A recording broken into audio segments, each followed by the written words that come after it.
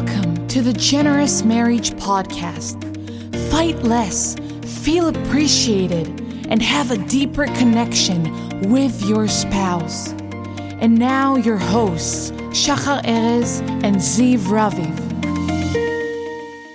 Hello, Generous Marriage Podcast. Hi, I'm Ziv Raviv. And I'm Shachar Erez. And together we are doing a season that is all about the relationship between success in business and the relationship.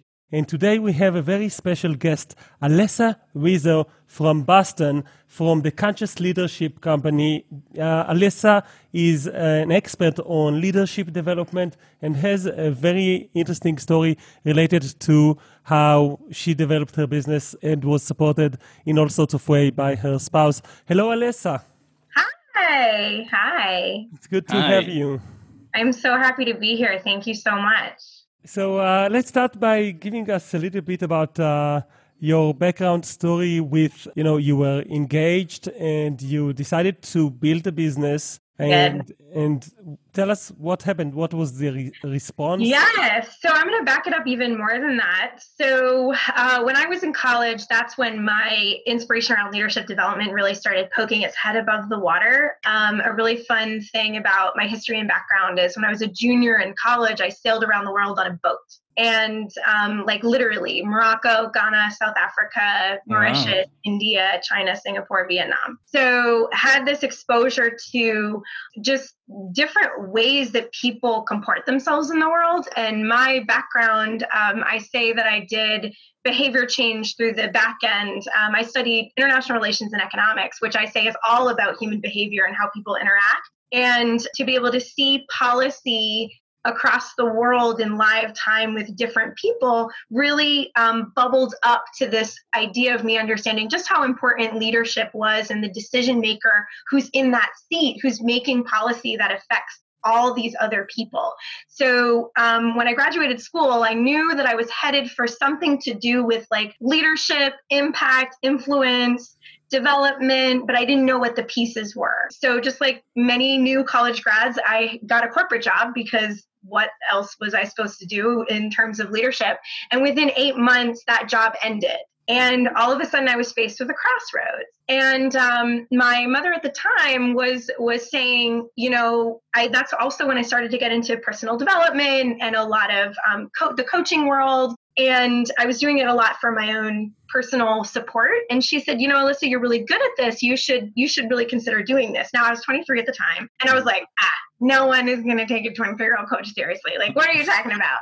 And, she was an HR corporate for her whole career. She was a naturopathic doctor. So she actually did have more credence than just, you're my mom and you love me. And so it took about a year for me to really sit on that, to choose to pursue the path of entrepreneurship. And in that year, I also met my now husband.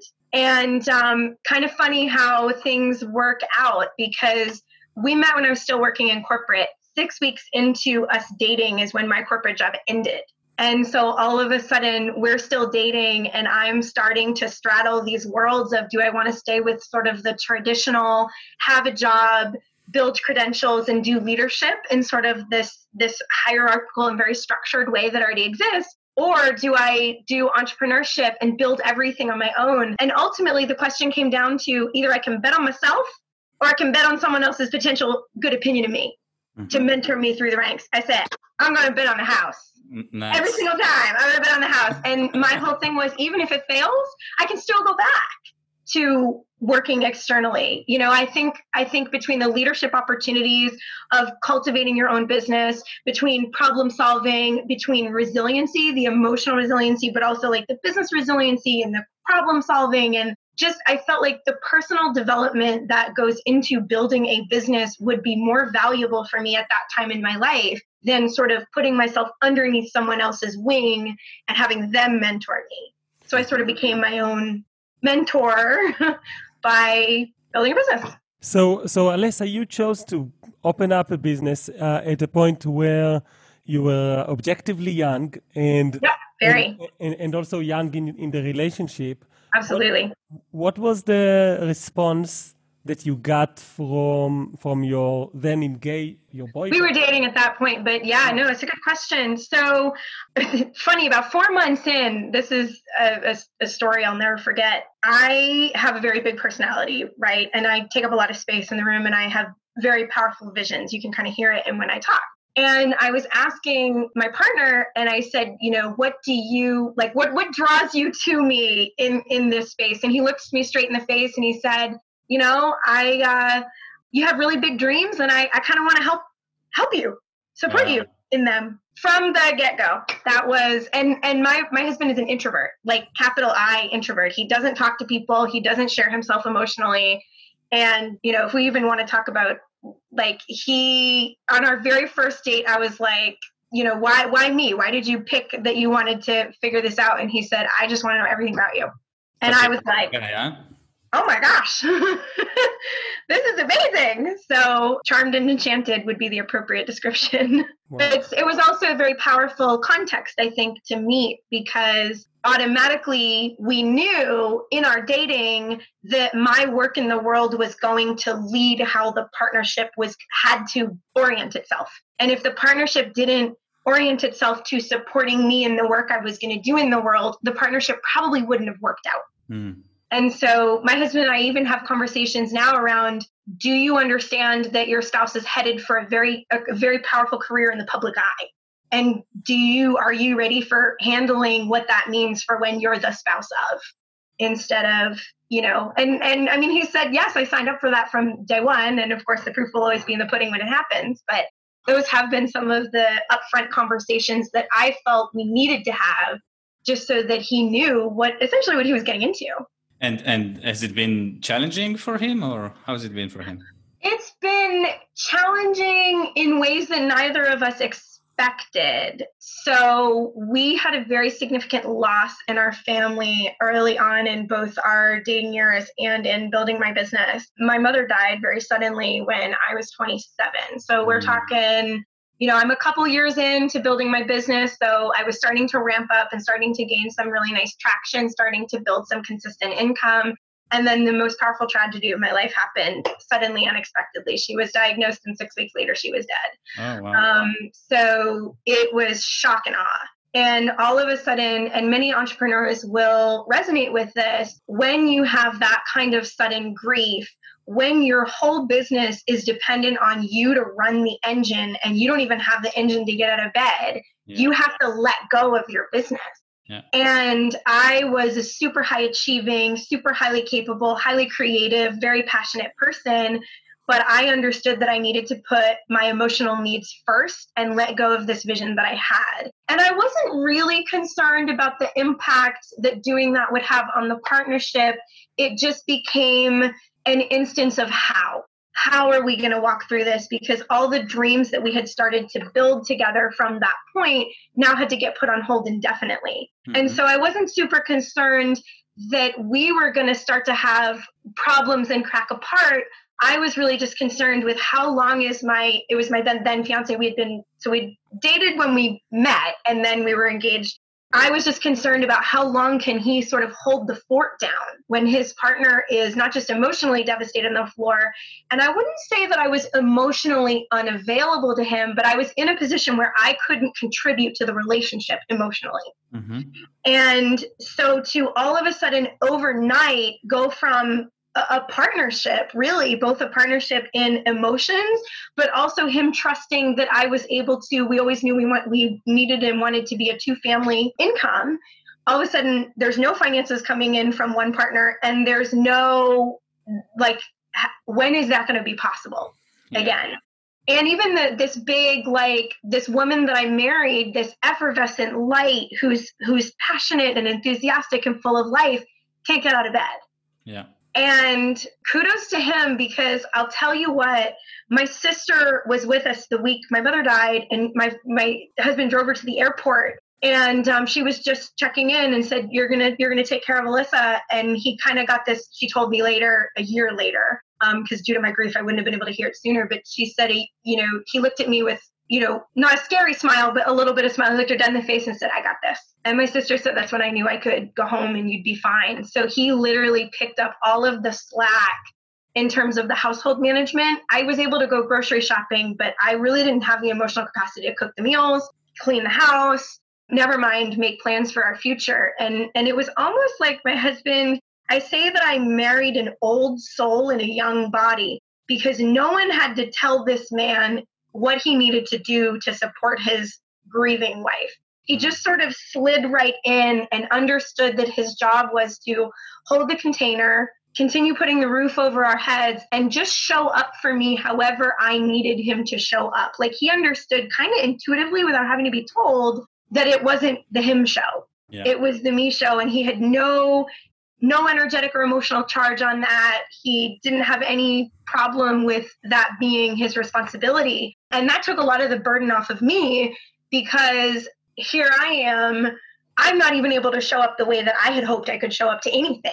And so all the old agreements with our relationship were now null and void, because I was incapable of showing up. And in some partners, in some contexts, when you're incapable of showing up, the partnership breaks. Yeah. And we were able to sort of on the fly figure out how to do this dance differently. And we're still, because we're 3 years in, we're still doing this dance differently. I'm now in a state where I can rebuild my business, but I'm essentially rebuilding from scratch.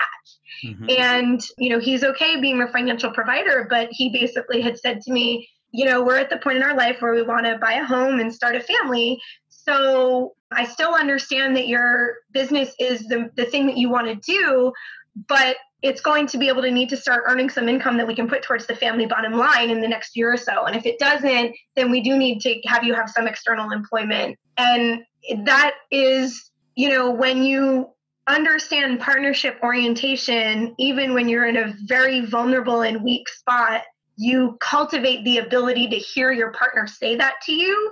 And I'll just also admit that in my personal history, because I had to do a lot to be able to become that kind of partner, years and years and years prior, that might have been too hard for me to hear. That might have been really vulnerable for me to hear and might have crashed me to the ground. But it was important to me. So we can also backtrack if you want me to talk about the personal development that took to get to this kind of partnership, because, our relationship, it wasn't that it's been full of conflict and challenge. It's neither one of us really having any role models for what healthy partnership looks like, and us having to teach ourselves on the fly, and me through my behavioral expert self culling the pieces, because I can't show up as Coach Alyssa in my relationship. So how do I take these pieces of what I've learned from doing relationship coaching just as a single person and on my own, and weave those into the partnership in a way that my spouse doesn't feel emasculated, doesn't feel taken down, doesn't feel shamed or the problem that he's never been exposed to these concepts. So there's a lot of those concepts that I did bring to the partnership that really have allowed us to weather the storm. Yeah. Yeah. So it sounds like he didn't just say it to your sister. He really had it, huh? I got this. He totally did. Yeah. I got these are like the 3 sexiest words. Yeah, right. I got that. Yeah. And, he also knew how to waylay her fears, right? In 3 short words. Yeah. And, he really has been my hero for all of that, because I think it's easy, I think in partnership. And so this is like my behavioral coach talking, because I work a lot with visionaries in my practice about the sustainability and the supportiveness of their marriages. And one of the things that I think is super powerful is it's very easy for someone to crack when their partner is no longer able to show up the same way that their partner has always been able to show up. And it can ignite a lot of fears in you. If your partner is cracking, it can bring up all kinds of fears and anxieties and, manipulative behavior and snarky comments. Just, it can bring up so much fear that you, the person who didn't have the tragedy happen to you, all of a sudden sort of gets pulled out of your own orbit, because it's so powerful to be in that. It's not a best friend relationship, right? So in a best friend relationship, you might still be able to hold that strength when your best friend cracks. But in a marital or in that deep relationship, it can bring up a lot of fears and anxieties, and that's what didn't happen with us. And I think that's a really powerful story to tell, because we need stories of the winning. We need stories of how it went right, how everything in life went wrong, And then the partnership was able to go right. Mm-hmm. So moving fast forward to today, I want to ask you what type of things that are happening in your relationship that allows you to not only overcome this terrible tragedy and total crash 3 years ago, and then restarting not just like emotionally, but restarting your business, but now you're already growing and getting results and helping people. You're working with visionary people. You're working with people that need help with their leadership development, and you still feel supported. Talk a little bit about that. Yes. So I think this was like year 2 that we were together, and I was a behavioral expert before we got together. So I had a lot of tools to bring to the relationship as he and I were building from the get-go. And to the point where his best man at our wedding was, talking about like, how come you guys never fight? Like, my wife and I are fighting all the time. You guys never fight. And my husband said, our relationship was designed from day one to be able to handle conflict in a certain way. So there is some usefulness to partnering with someone who has those skills. And he was game for it. I say to people that, no, you can never coach your spouse and you never should, but that doesn't mean that you can't bring certain things to the table that they might appreciate because it supports the container and it supports them and it supports them supporting you. And they're open to that. And so for me, I grew up in a family that was very both conflict heavy and conflict avoidant, where my family would avoid conflict and my family would avoid it all the way until it like blew up into a million pieces and everything went, and it was like horrible. And I was, I took a very strong stand and said, my relationship is going to look very, very different. We're going to deal with conflict head on. And here's the ways that we're going to deal with it. And so my husband knew as we were bridging our life together in those early years, and I would bring some of those tools, he always joined me in the tool. He was never resistant to the tool. And I know that had a lot to do with how I presented it and how I pitched it to him, because I always made him feel like an equal while I was pitching the tool to him versus putting my Coach Alyssa hat on and teaching him the same way that I would teach a client. I was very, very conscious in how I did it. And I think that's also what made him very receptive. And then we used the tool and of course it worked. So positive reinforcement breeds the same behavior. And so we were able to just continue to use the tool. And one of the most powerful tools is, quite frankly, the peace table. And this is literally straight out of the Montessori school curriculum. So tell us what's that? What's the peace table? So what is the peace table? Yes. It's the simplest process you'll never have heard of in your entire life. And when I tell you, you'll be like, oh my God, why did I never hear about that ever? So we had a point in our relationship. We were engaged. My mother was still alive at this point. We were engaged, but he was having some behaviors that were deal breakers for me. And I didn't want the relationship to deal break. The behavior needed to break. Otherwise, we weren't going to have a future. And it was along the lines of sometimes people use tones to communicate what they really want because they don't necessarily have other ways to do it. And unfortunately, the way that I brought it up did create but the coming together was the most important piece. And I had remembered from a colleague of mine who taught at a preschool, and she talked about the Montessori peace table method. And essentially you have a talking token, and we still have our talking token. And the rules are very simple. You both sit down and the agreement is no yelling, no name calling, no, if it starts to get escalated, you back down and you come back when people are de-escalated again. And when one person talks, the other person listens. And you have the token. And if I have the token, I'm the one who's talking and you're the one who's listening. And you're actively listening, meaning you're asking questions or you're asking for clarification or you're mirroring back what I'm saying. And when I'm done, I pass the token to you and I can't talk. It's your turn to talk. Other than sort of asking questions and clarification, you can't talk. And then you basically just pass the token back and forth until it's done. Beautiful. And, so we had this giant fight where I was like, hey, this behavior needs to change. And I presented it to him a little bit clumsily, which I also think is important because I think it matters that you can be okay even when you do something clumsily in relationship, that the relationship can recover and the recovery process can fix the clumsy. And so when I was like, hey, dude, like I can't do this anymore. And what I meant was I can't do the behavior. The way that he internalized that in that moment was I can't be in relationship with you anymore.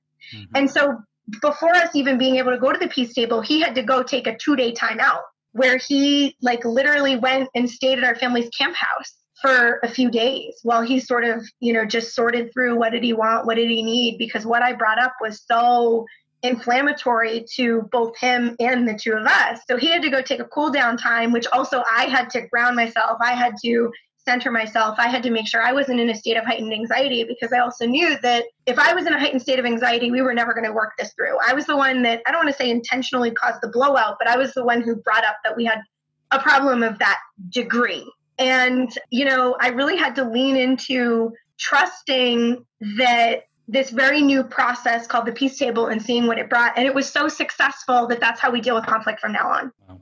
And we've established this language. The most powerful thing I think about it was the language of the peace table, because now we have a language to say, I need a peace table or I need a peace table moment. And so it's a way to introduce, I have something vulnerable to share with you. And I think that's the most powerful piece for our marriage and peace in our marriage, because we have a way to introduce, I have a really important need and I'm scared. And so it automatically puts, like when I say to him, peace table, he knows exactly what version of his ears he needs to put on. And he also knows that he can't be playing video games, that this needs to be intentional time, that he can't be split focused. He needs to be totally focused on me. And so it's created safety in me, because I know that my needs are going to get met. So I'm not even coming from a heightened state, but it also creates safety for him because he knows he's not going to be attacked. And so we've already come to this place with de-escalated energy. And again, positive reinforcement breeds the behavior you want to see. So because we've had this peace table go so well, we've become very good at handling very triggering style conflicts in a super... It doesn't mean that emotions aren't heightened, and it doesn't mean that we're both not scared, but we have a way of being able to dance in that space so that each of us can find the clarity that we need to find and feel heard and validated by the other, even if there is no resolution to be found in the moment. Beautiful. You created a beautiful structure that will help you be vulnerable with each other and resolve conflict and absolutely strengthen trust. Absolutely. And that did come from, yes, I had to look up Montessori School Peace Table when I first was figuring out how to handle this conflict. But again, being a behavioral specialist, I knew that by creating emotional safety, that is the most important piece for all the people. And I also knew early on in our marriage, right, creating emotional safety so that my partner doesn't have to feel like this is like we're going to be dealing with conflict in a way that brings out the worst in each other. And so I also had a long range view of like, not only do these things need to get worked out now, I want to establish, as Shahar, you said, trust for the future of this structure of how we use. And now we really only need the peace table for like really, really big important things. We've developed enough of a dance of sharing vulnerably that I don't necessarily need to use peace table language about like, I didn't really like that you teased me in front of your family like that. Because we have an established rapport of how to talk about hard things. And I think if there's any like advice that I have to anyone who's in any level of relationship, whether brand new or long-term, because we were still very new. The peace table came in, year 2. And we're 8 years in now. By creating structures that can be conflict resilient, it will help build all of the underpinnings that are necessary to be able to talk about stuff that you're really afraid is going to trigger your partner and shut them down. Wow, conflict resiliency. I love this. You've been getting to this point where your self-development have brought you to create a relationship with your spouse that allows you to overcome conflicts with the peace table, and that allowed you to, overcome go-no-go situations with deal breakers that it's actually, I have to say, very mature to be aware of your deal breakers, to be aware of your real deepest needs. And I think that's cool. And then nowadays, you go into the front line of leadership development, knowing that you have systems to overcome any obstacle in your own relationship, and knowing that you are fully and utterly supported. So how does that affect you when you look into the eye of a visionary leader and you see that he needs your help and he tells you that he needs your help? How does it affect you? Yeah, it gives me confidence, actually. It gives me confidence that I can create safe space for their vulnerability. And knowing that when we create that safe space for vulnerability to come forward, that's when the true stories of everything start coming out. And it gives me the confidence that they're telling me the truth, right? Because you can only help someone to the extent that they're willing to be real about what they feel and what they perceive the problem is, both with themselves or whatever's going on in the situation. And so going through these challenges personally has given me a powerful amount of compassion for other people, but it also gave me the ability to know how to create a container where they feel safe spilling their guts, good, bad, and ugly, but also like really, yes, there's the piece around spilling your guts, but there's also the pieces of like, it's also really vulnerable to take credit for things that you're proud of. Yeah. Right? And so part of safe space is letting someone say, I'm just so damn good at this. And I say, yes, you are. It's true. From a behavioral development perspective, hang your hat on that. That is part of your genius. And that is absolutely something that you deserve to stand in. And I teach people when we're celebrating their strengths, because celebrating your gifts and strengths is vulnerable too. And I say, lean into that. So, when I see someone who's a really good problem solver, because we're looking at where they get stuck in their leadership or where they get stuck in their business. And one of the themes that I find is that, they're a really good problem solver, but the way they solve problems, like they don't think that because that's just what they do naturally. And I say, can you see how intuitively you really put all the pieces of that thing together? You did the math and this is what you came out with. And did you understand that like, that's really special that you did it that way? And oftentimes my leaders are like, no, there's nothing special. Like you would have done the same in your position. I'm like, no, that's how you know it's a genius. A genius is something that you can do so intuitively well without anyone teaching you how. And then you're mystified that other people don't see it that way. You do it that well because it's your genius, not because it's quote unquote obvious to everyone. And so having that be the underpinning of where I start with my visionaries, it breeds a lot of confidence for them to sort of, I call it, put their legs down and plant their legs in this aspect of who they are. Because that skill of intuitive problem solving, or that skill of really, I have a client who's just the bomb at communication. Like they're just really great at it and they never understood how good they were at it. And I said, do you understand that you know how to illustrate concepts in ways that land for people, that 3 other people could have illustrated the same concept and it doesn't land? And lean into those gifts. You can trust those gifts about yourself, and that also calms down all the anxieties that they have about what's not working. Because now we use essentially strengths-based problem solving, right? We take their strengths and how do we apply those strengths in solving those issues that are really, really sticky. So, and I also use this in my partnership, right? So I knew that I could trust my partner to hold the bucket for me because we had, I think we were 5 years into my mom died. We had a number of years of conflict resolution already in our relationship bucket. So we had heightened the ability and some really important skills so that when, yes, I was afraid about how this watershed moment was going to, when it can, impact us long term, I knew that the boat was safe for me to lean into it. And I think that is so, so, so, so powerful to be able to trust not only yourself about what you can put your legs down in, but also like, what do you trust in your partnership and what do you trust in your teammate because of how you've danced together and how they can show up because you've had some trial run. Beautiful. So you went from deciding to become an entrepreneur and to build a business all the way through the tragic downfall, completely all the way down to the abyss.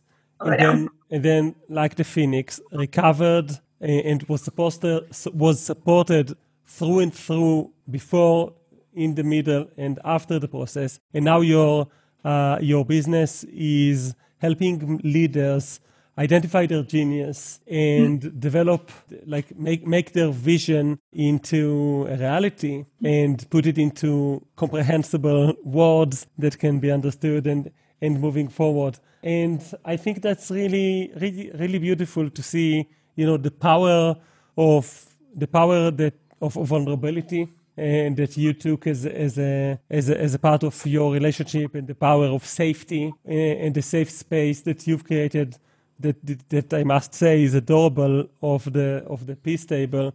I wish everyone had those type of habits, because you learn those things. You're not born with them. I think you learn how to communicate in ways that create safety in other people. So I think you've earned the bragging right in our show.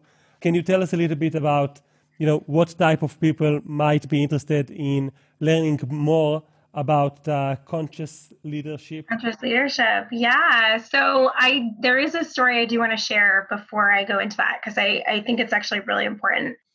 After the crash of my mom, and when I was still on the floor, being terrified of how long it was going to take me to rise. The other thing about visionaries, okay, so this will be a both and. I'll tell this story and I'll talk about visionary leaders and what I do with that, because it's a really good.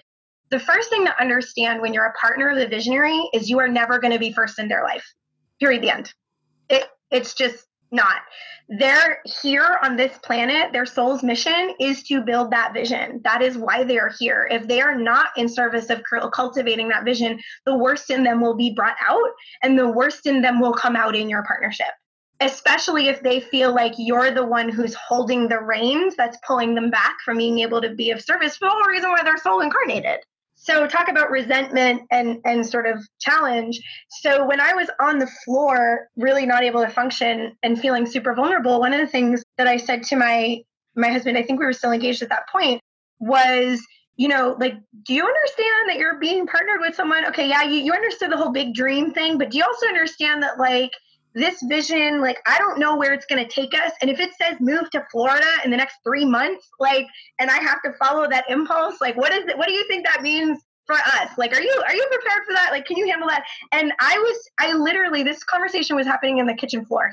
I was sitting on the kitchen floor because that's where I lived for a couple of years. And he was literally making dinner. So talk about emotional, vulnerable question, and from a vulnerable position in a vulnerable moment. And I just was like, I have to ask this question. How do you feel about that? And he sort of looks at me, and the three things that he said totally floored me in the best possible way. Thank goodness I was already sitting on the floor. And the first thing that he said was, babe, I really trust you. I really trust that if I need to add a piece to the vision as it's getting built, or if I have a preference, that you'll build in my preferences as part of the plan. And I can't tell you in that moment how much that was medicine for me in this moment, because here I am still understanding that at the end of the day, I need to go back to building my vision, even though through the grief journey, there was a lot of questioning. Do I go back and do this? And I decided that I did. And, are you going to be with me in this way? And not only was the answer yes, but the answer was, I trust you in our partnership. Because from day one, you never made it be an either or. It was always a both and. And those weren't the words that he said, but that was essentially what he was trying to communicate. And then the other thing was, I was like, do you understand the whims of someone who's guided by a vision, something greater than them that they can't really see, and they might not always be able to articulate it in a really good way so that other people understand? That's the number one challenge of visionaries. We see things in their most fully developed form, but what we are really challenged by is translating that form to what other people can understand in the now. But also sometimes our visions are 20, 30, 50 years in the future. But because we see it so intuitively fully developed, we don't understand that it's going to take 15 years of building the understructure before that vision can even start to emerge as anything like what it's going to look like in the future. So one of the struggles of visionaries, and this is to answer your question, what do I help visionaries with, other than everything? But we visionaries struggle with the process of seeing this beautiful vision and then understanding timeline. Understanding that sometimes what you have to build first as the understructure will look nothing like the vision. And so you'll actually kind of feel like you're wasting your time. You're not wasting your time, you're building skills, but it looks kind of like your vision's over here, but the train is kind of going helter-skelter in another direction. Eventually they'll come together with all the skills that you'll learn and the networks that you'll build and the experience that you'll have. But part of building a vision is becoming the leader. This is the leadership development part, becoming the leader that vision needs you to become so that it can get built. So, if there's anything that I do with visionaries, it's that. And, and I was so fortunate that I had to build a relationship at the same time as all of this.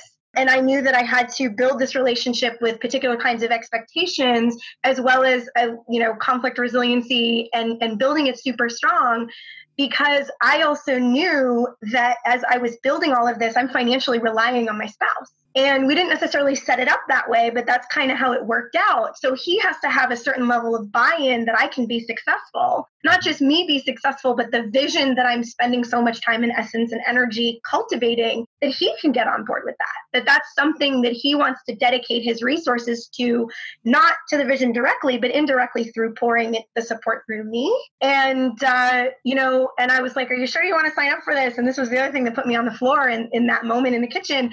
And he said, well, I never wanted normal. And I said, well, you're in the right place, because I'm certainly not normal.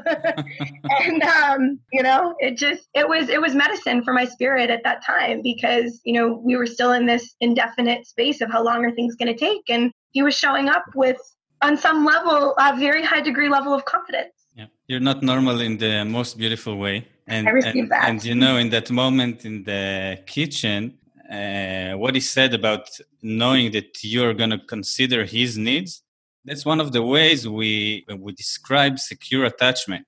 Mm-hmm.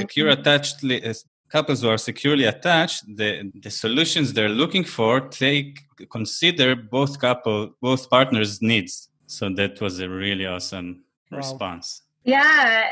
And to elaborate on that too, we were so many years in at that point. So his words had a lot more credence because my actions had things backed up with them, right? So it wasn't like in year 2, I'm promising that. And then we learned I don't actually have the skills to deliver it emotionally, energetically, spiritually, etc. So him being able to validate that, we, again, talking about leaning in, we could lean into that. We could trust that because there was a precedent for it to be able to get built on more. Yeah, that's how trust deepens, by moments, again and again, moments that you show up for each other. So we're kind of running out of time. We could talk about these topics of vulnerability and secure attachment and the generosity that it brings to a relationship. We could talk about that forever. And I think it's a great point to stop. We're going to put in our show notes the links to the Conscious Leadership website, and so that anyone that wants to connect with Alyssa, Rizzo, and learn, you're not just a local business. You work with anyone from anywhere, right? So I do. Leadership knows no bounds. Exactly. Nice. So, and today, like with Zoom, you can pretty much do anything. Absolutely. Or with any other type of meeting technology. So we'll make sure that, guys, if you're listening to this and you're interested in learning more about leadership development and about conscious leadership, and if you're feeling that you resonated with the visionary archetype of like being in this situation where you need some support to take your vision and put it into words and plans and all of the rest, go and into the show notes on generousmarriage.com and learn more about Alyssa Rizzo. Alyssa, thank you so much for being vulnerable and sharing with us your story. And thank you so much also, I salute to your spouse for being someone sounds like a really wonderful partner that has been trusting you and supporting you for so long. And I think that's beautiful. And thank you for sharing this moment with us. Thank you. Thank you for letting me share our story, right? It's mine, but it's really ours. And I'm happy to have it, be a way showing opportunity for other people. Conflict doesn't have to kill your marriage. And you can consciously co-create, even from day one, without having a lot of tools and having skills. You can cultivate that. So thank you for letting me be that example. Beautiful. Thank you so much. And we'll see you guys next week on the Generous Marriage Podcast. Bye-bye. Bye-bye. Bye.